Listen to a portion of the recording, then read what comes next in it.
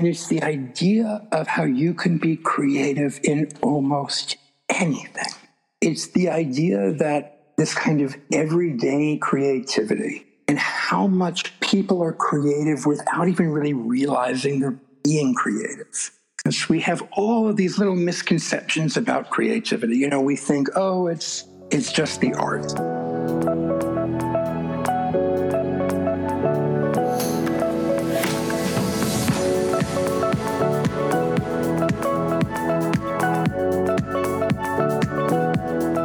Hello, this is Johanna Herbst and I welcome you to another episode of Reaching Your Goals. Reaching Your Goals is a career podcast where I sit down with truly inspiring individuals and we dig deep on leadership and career-related topics to provide you with the insights to get one step closer to living a fulfilled professional life.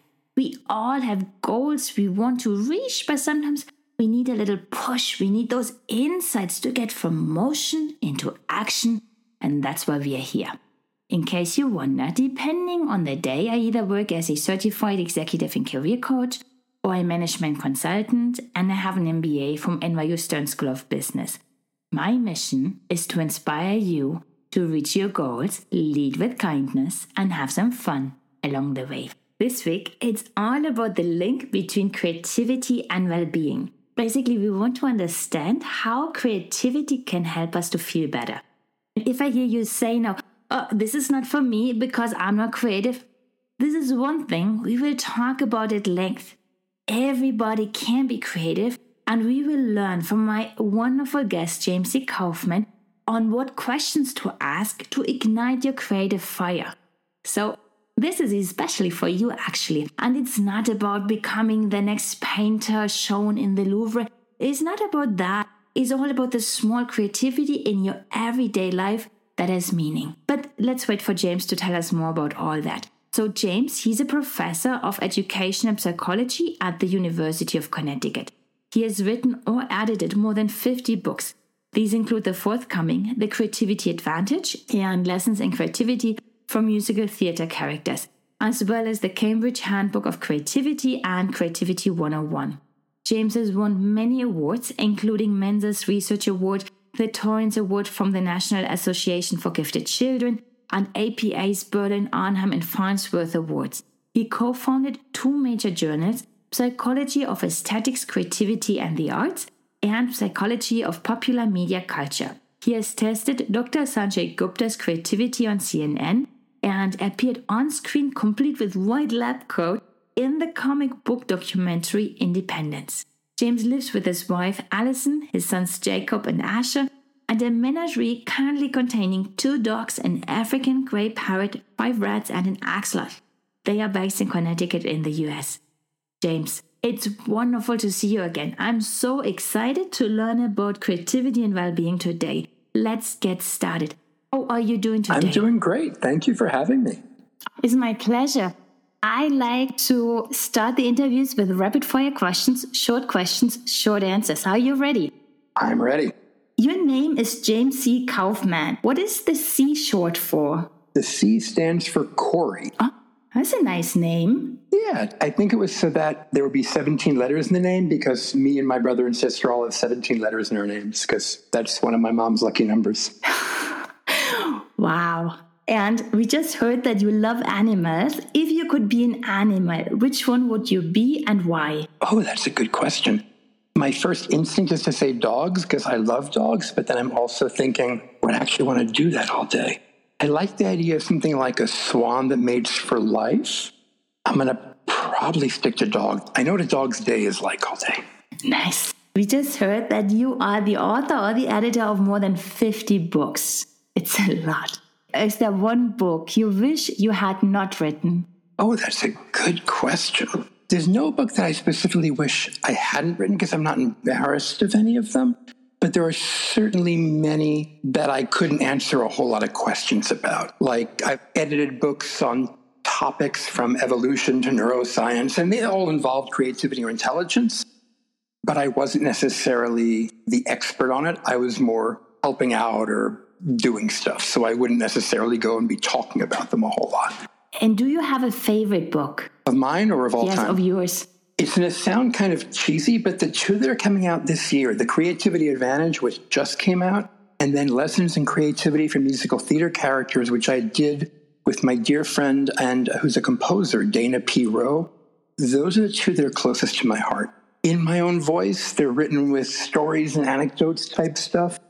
And the Creativity Lessons allows me to kind of indulge my absolute passion for musical theater, which I usually don't get to do.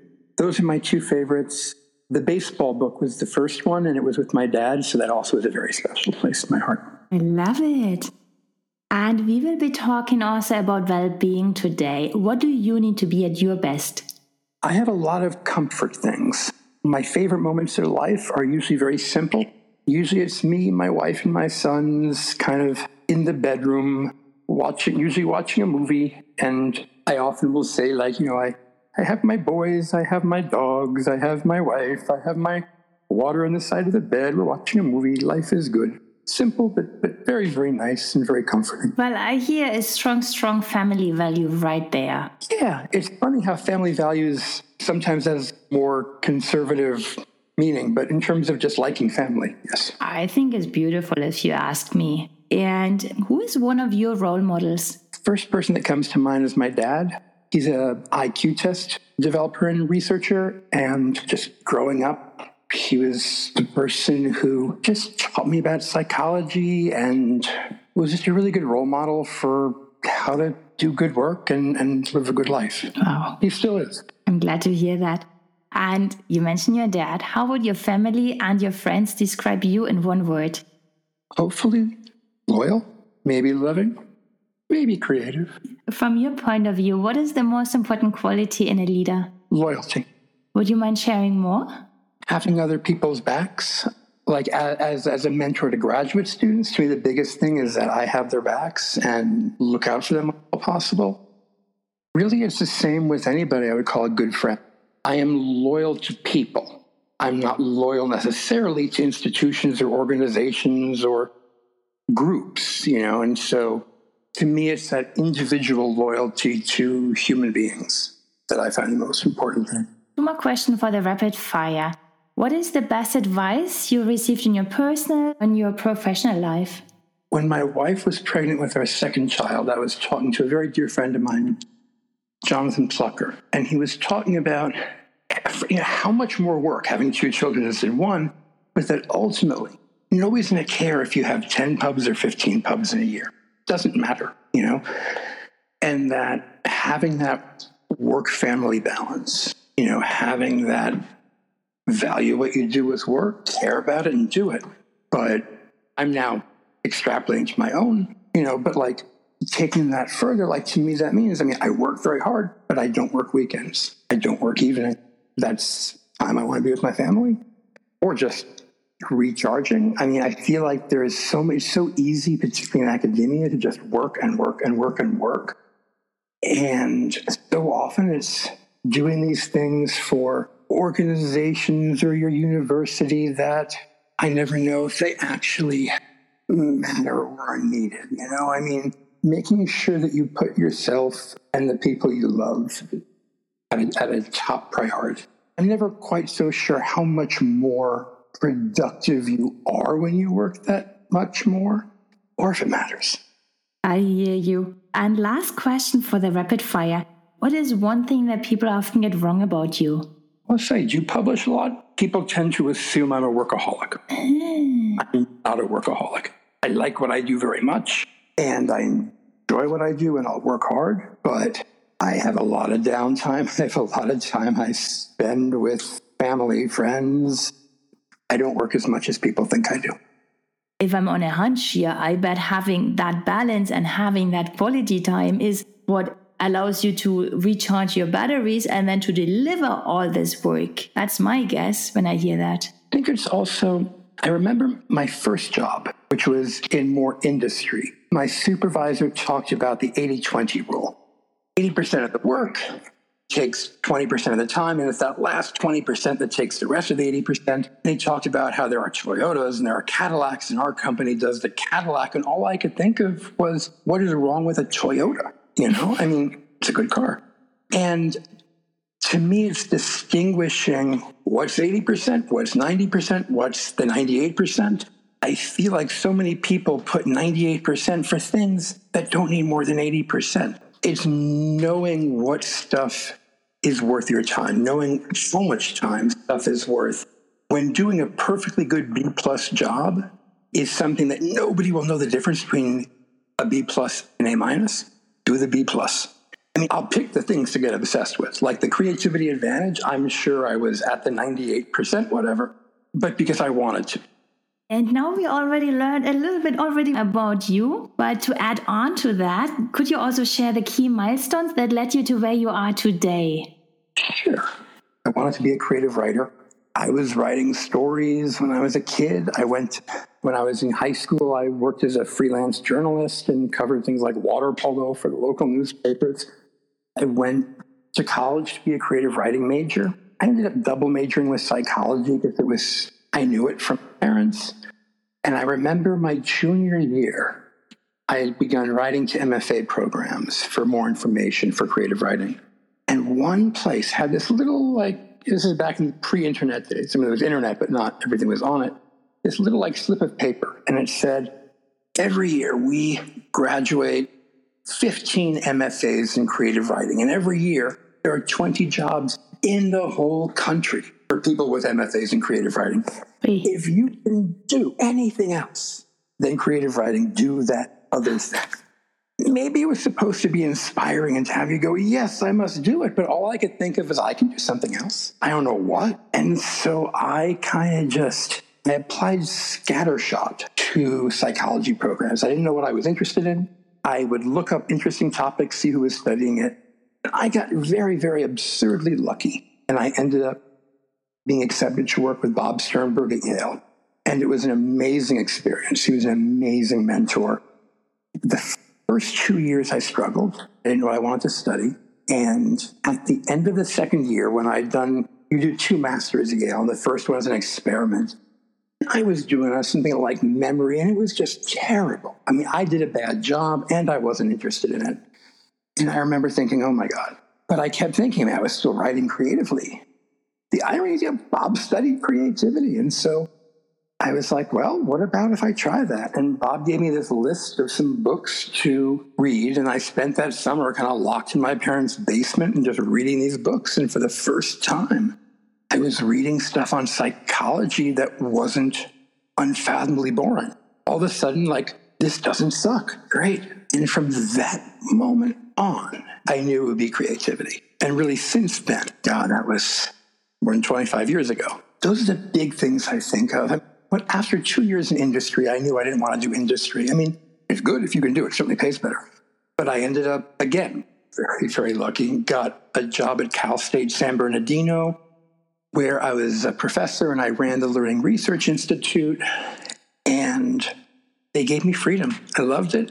I mean, I love the University of Connecticut, don't get me wrong, but Cal State was also very special. It was a lot of first-generation students, a lot of students who were amazing and could, with a certain amount of mentorship or guidance, could just do amazing things. And the faculty really just cared about the students, and it was a wonderful environment. I was there for 11 years, and was very happy to come to UConn. I love UConn also. It allows me to have PhD students, which Cal State didn't. Nice. And you've been mentioning creativity a number of times. And I guess it's something you can talk about for hours, but how would you very briefly define creativity? If you read a lot of articles on creativity outside of the field, they often start with, nobody agrees on how to define creativity. And that's utter nonsense. At a very basic level, we say creativity is anything that is both novel or new and task appropriate. It's one of the larger parameters in terms of it encompasses, in a way, everything. But I also honestly kind of love it because I think creativity can be almost anything. But as long as there is some element of original, new, different, and as long as there's some element of it being relevant or useful or task appropriate, as in creativity is not chaos. Creativity is not just being new for the pure sake of being new. What it means to be task appropriate is very, very different. If we're talking performance art, task appropriateness could be almost anything. But if we're talking, let's say, cooking, Yes. task appropriate can be a lot of things, but it should be edible. Yeah, I hope so.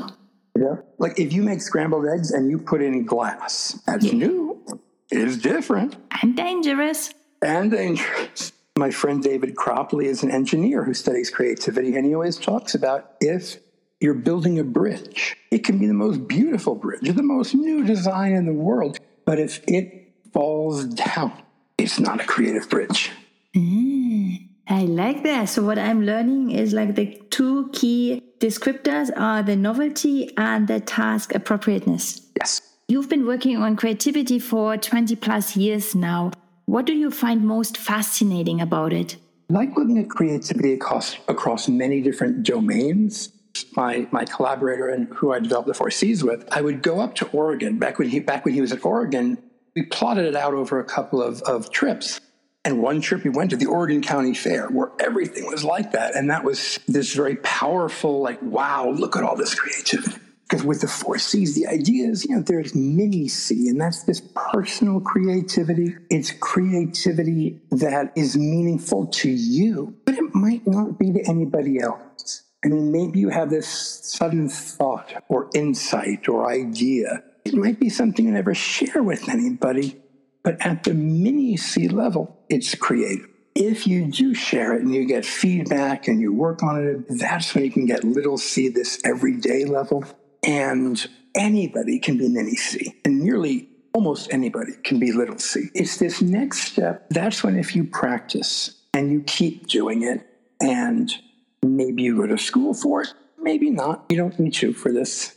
But you eventually reach that level where you're a bit of an expert and you're starting to get published, produced, recorded, distributed.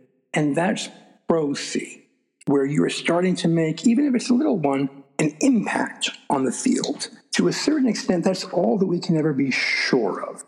But if you keep plugging away, then the possibility is that you could become big C. And that's the creative genius, and that outlives you. That's for generations to come. But of course, given it means it outlives you, we may not know it. I mean, certainly there are many people whose creativity ended up outliving them where they assumed they would be forgotten. I was just thinking about the artists that died being poor, and now we see their paintings in the museums and they are sold for like tens of millions. Yeah. I mean, I was just reading, and I hadn't read about this, but I'm blocking his name, but this folk artist, he died in like a home, and his landlord found all these stories he did and this whole world he created. And after his death, it became this legend of outsider art. Wow. Never would have occurred to him that anybody was ever even going to read it. I mean, these things are rare, but they happen. You also said, and that's one thing I really love when I hear that, is that there's creativity across domains in almost anything, and that oftentimes it's hidden. People don't even know that they are creative. But what is the misconception there? So many people see creativity as just for the arts, or maybe the arts and science or the arts and business. If it falls out of that, it doesn't fit often what people think of. So when people have in mind, oh, well, I'm not creative, I don't draw, I don't write poetry, I don't play the piano or whatever, you can creatively train your dog. You can creatively figure out how to fix something when you're missing the basic materials. There are just so many different ways that you can be creative in anything. If we miss that part of acknowledging ourselves, oh, I'm actually creative because I'm making a cake, and instead of flour, which I don't have, I'm using nut, whatever. If you don't acknowledge that I'm actually creative, what am I missing there? A lot of it is we can identify with as being creative or not being creative.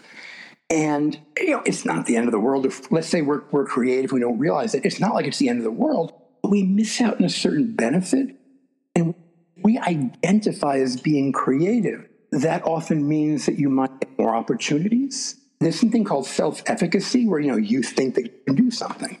Usually people with higher creative self-efficacy are often a little more creative, and they're often more likely to then be creative, to go out and do something.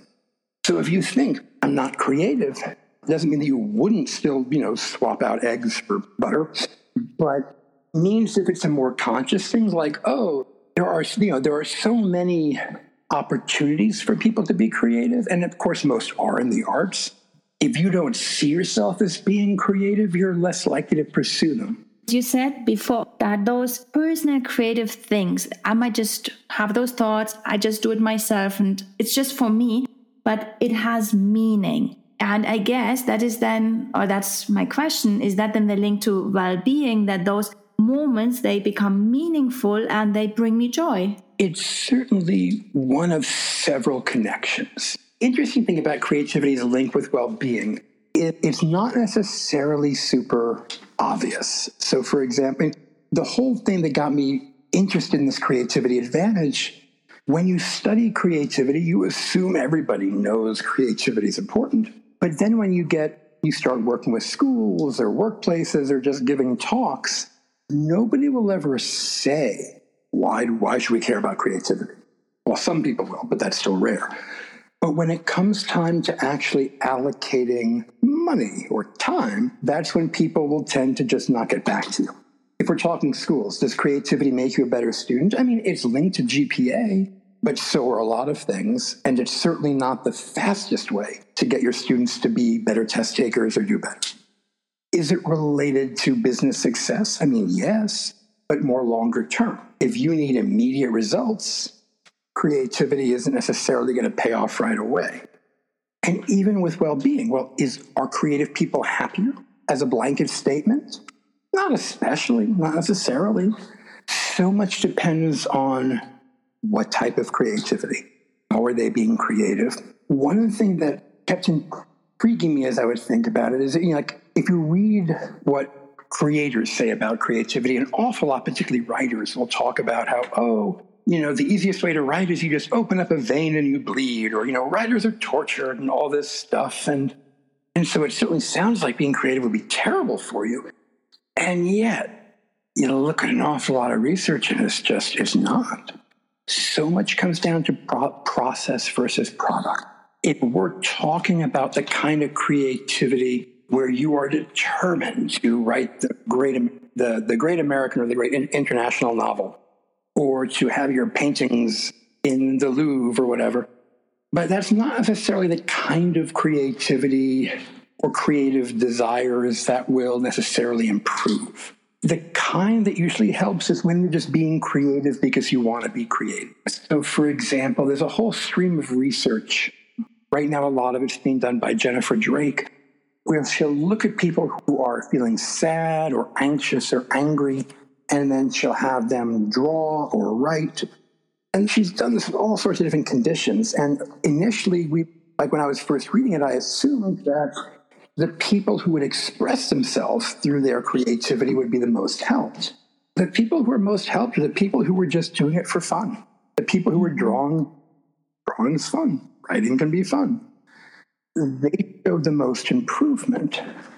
If you look at a lot of just creative leisure activity, the stuff we do for fun, so there was all this research during the pandemic lockdown on, virtual singing and either listening to music, making music, all this stuff, and all these mental health benefits. A lot of it is just as simple as being creative is very enjoyable for a great number of people. And if that is at least a focus, if not the main focus, it's enjoyable. It makes you feel better. It sounds so simple. I can echo that. During the pandemic, I picked up a new hobby, spending more time at home. So I started sewing. And when I wear something that I made myself, it's like I'm just proud of myself, remembering, I made this. It's not that these things are that beautiful or anything. It's just I made it. And that's what matters in that context for me. Absolutely.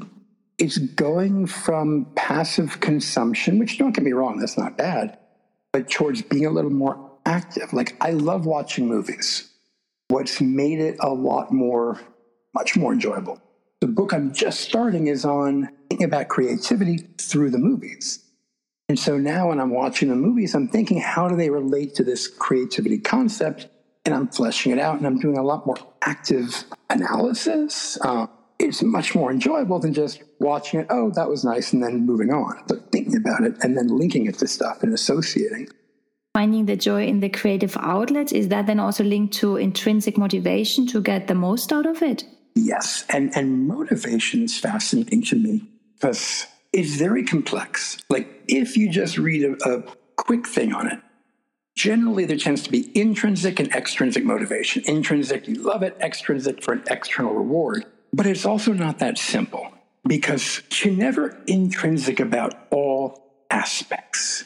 The book that just came out, The Creativity Advantage, I really enjoyed writing it. I also had to go through and make sure all the references were there and just generally edit it. And then there was copy editing and all this stuff that I actually had an amazing copy editor on this one, so I actually enjoyed it. But usually I don't enjoy copy editing because usually it's really boring. But because you want to see the book out or you want to see, that next thing, that if you are only intrinsically motivated and incapable of being extrinsically motivated, you run the risk of not finishing stuff because, creativity is fun, but it's not only fun. With this podcast, you're going to have to edit, promote it, send it out. And some of that will be fun and some of it won't. It's surfing this balance. Do we have an 80-20 rule here as well? Like if 80% is fun and you enjoy it, then you can take the 20% that is so la la. So much also depends on context. Like if you're looking at does intrinsic or extrinsic motivation lead to better or higher or lower levels of creativity, if you're talking about in school, intrinsic is positively linked and extrinsic negatively. But if you're talking like in the workplace, both tend to be positively linked. Otherwise, the idea of a pay rise would not work. Right. It's not a bad thing. It's like if you still have to put food on the table and then choosing a profession that pays double versus something else. Or it's like when you were looking at the MFA and were like, okay, with that marketing, maybe not. It makes sense. And if you are truly struggling, a lot of your creativity goes into survival. And we don't talk about that. The fact that to a certain extent, having the luxury of being able to do art usually means you don't have to worry about surviving. And so the creativity that people use to just get food on the table sometimes, we don't call that creativity often. Yes, but that resourcefulness it is creative. Absolutely. But I also think it's interesting to note that so many people, if they are lucky enough to not have to worry about money, they do go into art or do something creative. People tend to not do science creatively for fun. We can figure out why. But whether it's any type of art or everyday stuff or inventing or tinkering or building stuff, the people who do have that luxury do often go towards creativity. I think it's interesting to think about, that if we have to just focus on how to survive, that's one thing. But if we do have the luxury of leisure time, so much of leisure time is spent pursuing creativity. Not all of it. We'd mentioned meaning earlier. Like there's this idea by Robert J. Lifton of what he calls symbolic immortality. And I love it. And it's this idea that we're all going to die. And that's this kind of devastating thought if you really think about it. But what can help is this idea that part of us can symbolically live forever. And creativity is absolutely one path, but it's not the only path. Another path is kids, whether it's having your own biological kids or mentoring, fostering, and helping nurture kids. And if you just quickly take a step back, for creativity and well-being, for our audience, if they say, I want to increase my well-being, they probably need to let in more creativity into their life. How can people get started to become more creative if they have the perception of themselves that they are not creative people? So I teach a creativity class for undergrad, kind of like intro to creativity. And the big assignment is to do a big creative project on whatever they want. And some students love this and some students panic. The questions that I usually ask them are the same that I do to people who want to be creative. One, and this question, to a degree, it's obvious, but what are you interested in? What do you do in your spare time? Is there some way to do it creatively or to do something creative in that area. And this is where some people, again, they may be being creative and not realize it. So a lot of people play sports in their spare time. You can be incredibly creative in sports. I often have a lot of our student athletes in the class just reading what some of them talk about, this particular, the way they play, the improvisation in the middle of the sport or planning strategies, any of this stuff, creative. Another big one as I talk about is what my friend and colleague Vlad Glavinu calls affordances. What do you have access to? And this can be materials, it can be people you know, because creativity requires affordances. If you want to play the piano, you need access to a piano. But this is then also where, if you don't know what you want to do, you can start with what do you have access to or who do you have access to? A lot of my students will have a parent or a grandparent who do something in crafts or construction or building stuff or making stuff. And so they will crochet a blanket. They will knit something. They will compile family recipes. A lot of people do cooking because everybody eats. So much of it can be what do you have access to. It can be what do you need to do anyway. Yes. I had one student who made food that looked like one culture's food, but used ingredients from a different culture. Oh, wow. So it was so clever. Like it would be it would look like street tacos. It would taste like kung pao chicken. That's intriguing. There, the attention's on the aesthetics of the food. The eye is also eating. And question, how much time do you need to spend on creative hobbies, creative endeavors to feel an impact on your well-being? It's kind of funny because there aren't quite as many studies on this as I would have thought. There are something. There's a whole line of work on expressive writing, which is people who journal or blog or diary or write fiction. Usually they ask people to do it at least 30 minutes at a time, at least 3 days a week. That's enough to have the good effects happen. But I also think a lot varies. I think it's also very different if we're talking about a creative activity where you are taking a break and doing something totally different. Like if you're trying to learn an instrument, for example. So you have a ukulele, and any time you're spending on that ukulele is special blocked off time. Versus if you're doing creative gardening or creative cooking or, anything where it's something you might already be doing, but you're doing it a little differently. It's almost like a different pool of hours that you're drawing from. But there tends to not be any very strict minimum amount, like a checklist, that I'm aware of anyway. And one thing that I was scribbling down before, and I really didn't want to forget about it, you were saying that there is this misconception that I think kids are creative and then they lose it. That's a misconception. A lot of people feel like, oh, I was so creative as a kid and I'm not anymore. And I'm not saying people don't feel that way. It's related to how many people say schools kill creativity.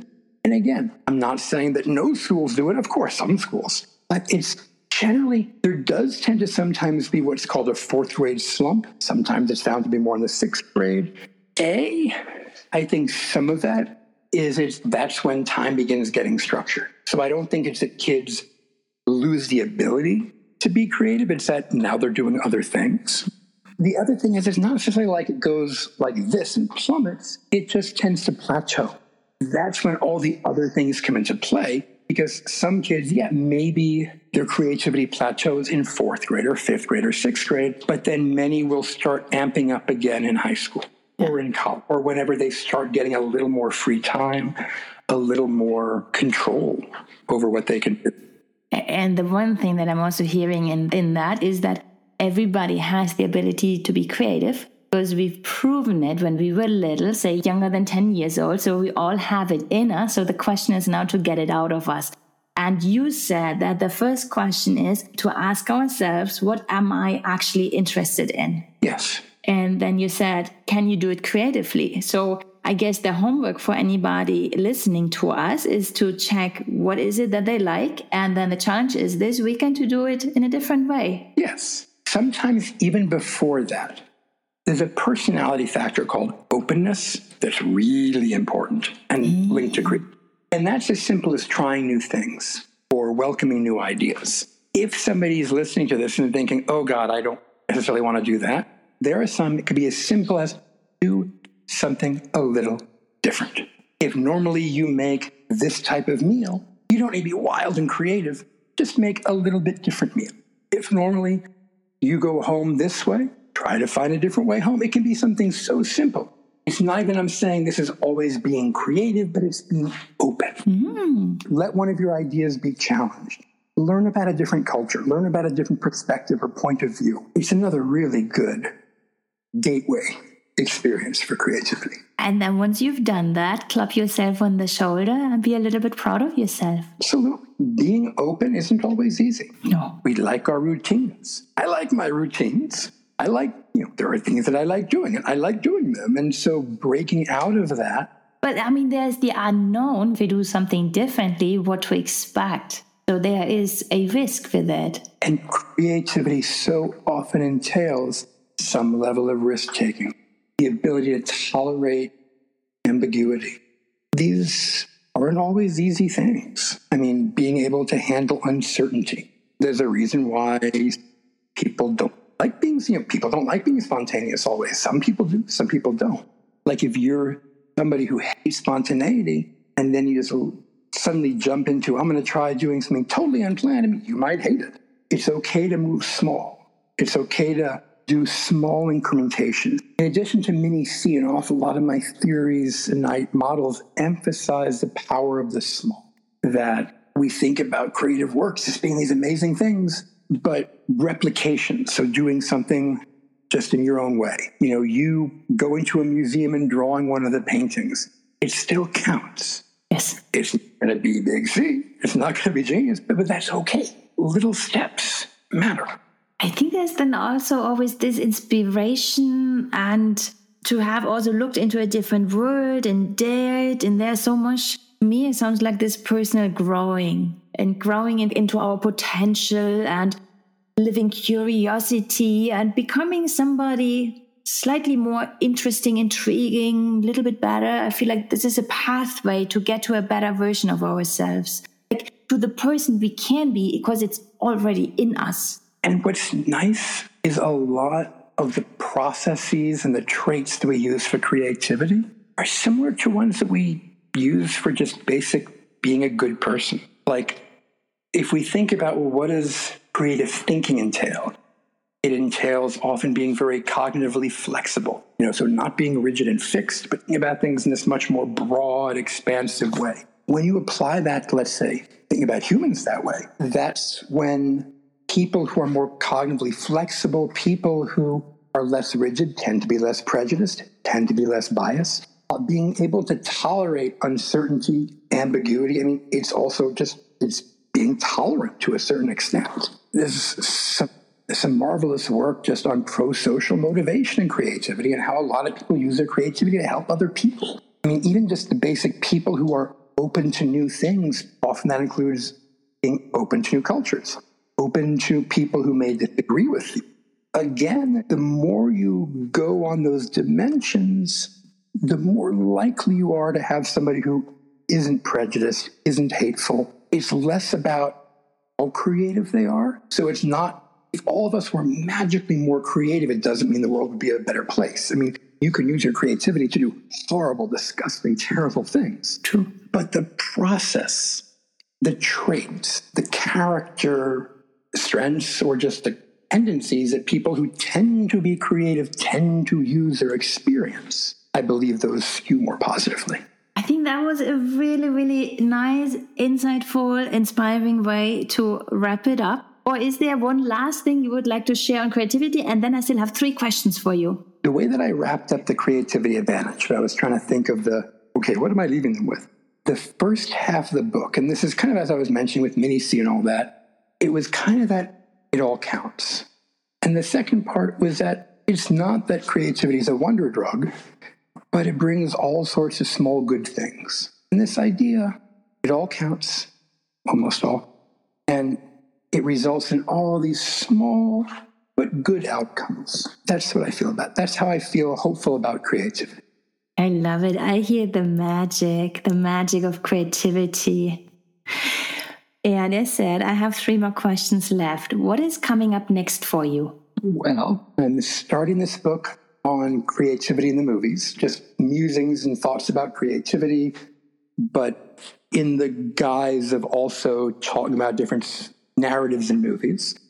I'm working on some more stuff on creativity in theater with my friend Dana Rowe. And a lot of the research I've been starting is about creative needs, motivations for being creative that goes a little bit beyond intrinsic, extrinsic, looking at creativity and meaning, and looking at creativity and other positive outcomes like empathy, equity, a lot of the stuff my graduate students are working on right now. Wow. I think we have to talk again when I hear that. And say, who else should I have on the show? And this is especially interesting since we got introduced through Sabrina Ivchevich-Ringel, who I had on, and then she was mentioning you. The 2 people who come to mind are 2 of the people I've also talked about. Vlad Glavino does stuff not just on creativity, but on possibility thinking. And he's founding this whole movement of possibility studies. What is possible? He's a very socio-cultural perspective, and he's absolutely brilliant. The other person who comes to mind is my collaborator and composer, Dana P. Rowe, where he's lived this creative life. He's written all of the musicals that are amazing. And now, in addition, he's also working on being an arts coach and on kind of taking what he's learned and applying it to helping people get in touch with their creativity. I think both those people would be it would be a great conversation, and it would just touch on different stuff, even though they're collaborators. Yes, I will ask you for the introduction afterwards. And for people who feel inspired, they can check out your website. It's James C. Kaufman. They can find you on LinkedIn. They should buy your new books. It's The Creative Advantage and Lessons in Creativity for Musical Theater Characters. Is there any other way for people to stay in touch with you? Honestly, email is probably the best. I'm not as good at checking things like Twitter and Facebook. I do check them. I'm just less good. Yes. If you Google me and Yukon, it'll come up with how to drop me a line. Yes. I'm not always good with answering, but I try and I aim to do better. From my personal experience, you were very fast and very responsive. So thank you. And big thank you for joining me today and sharing so much wisdom on creativity. Like, I learned a lot and I feel inspired and I love the magic of creativity. So thank you so much for sharing. It was my pleasure. Thank you so much for having me. And that's the link between creativity and well-being. I hope you feel inspired to ignite your creative fire. If you want to talk about it, please tag me at Delegate and Reaching Your Goals podcast. And you're still listening. If you have not yet hit the subscribe button, please do so wherever you listen to your podcast.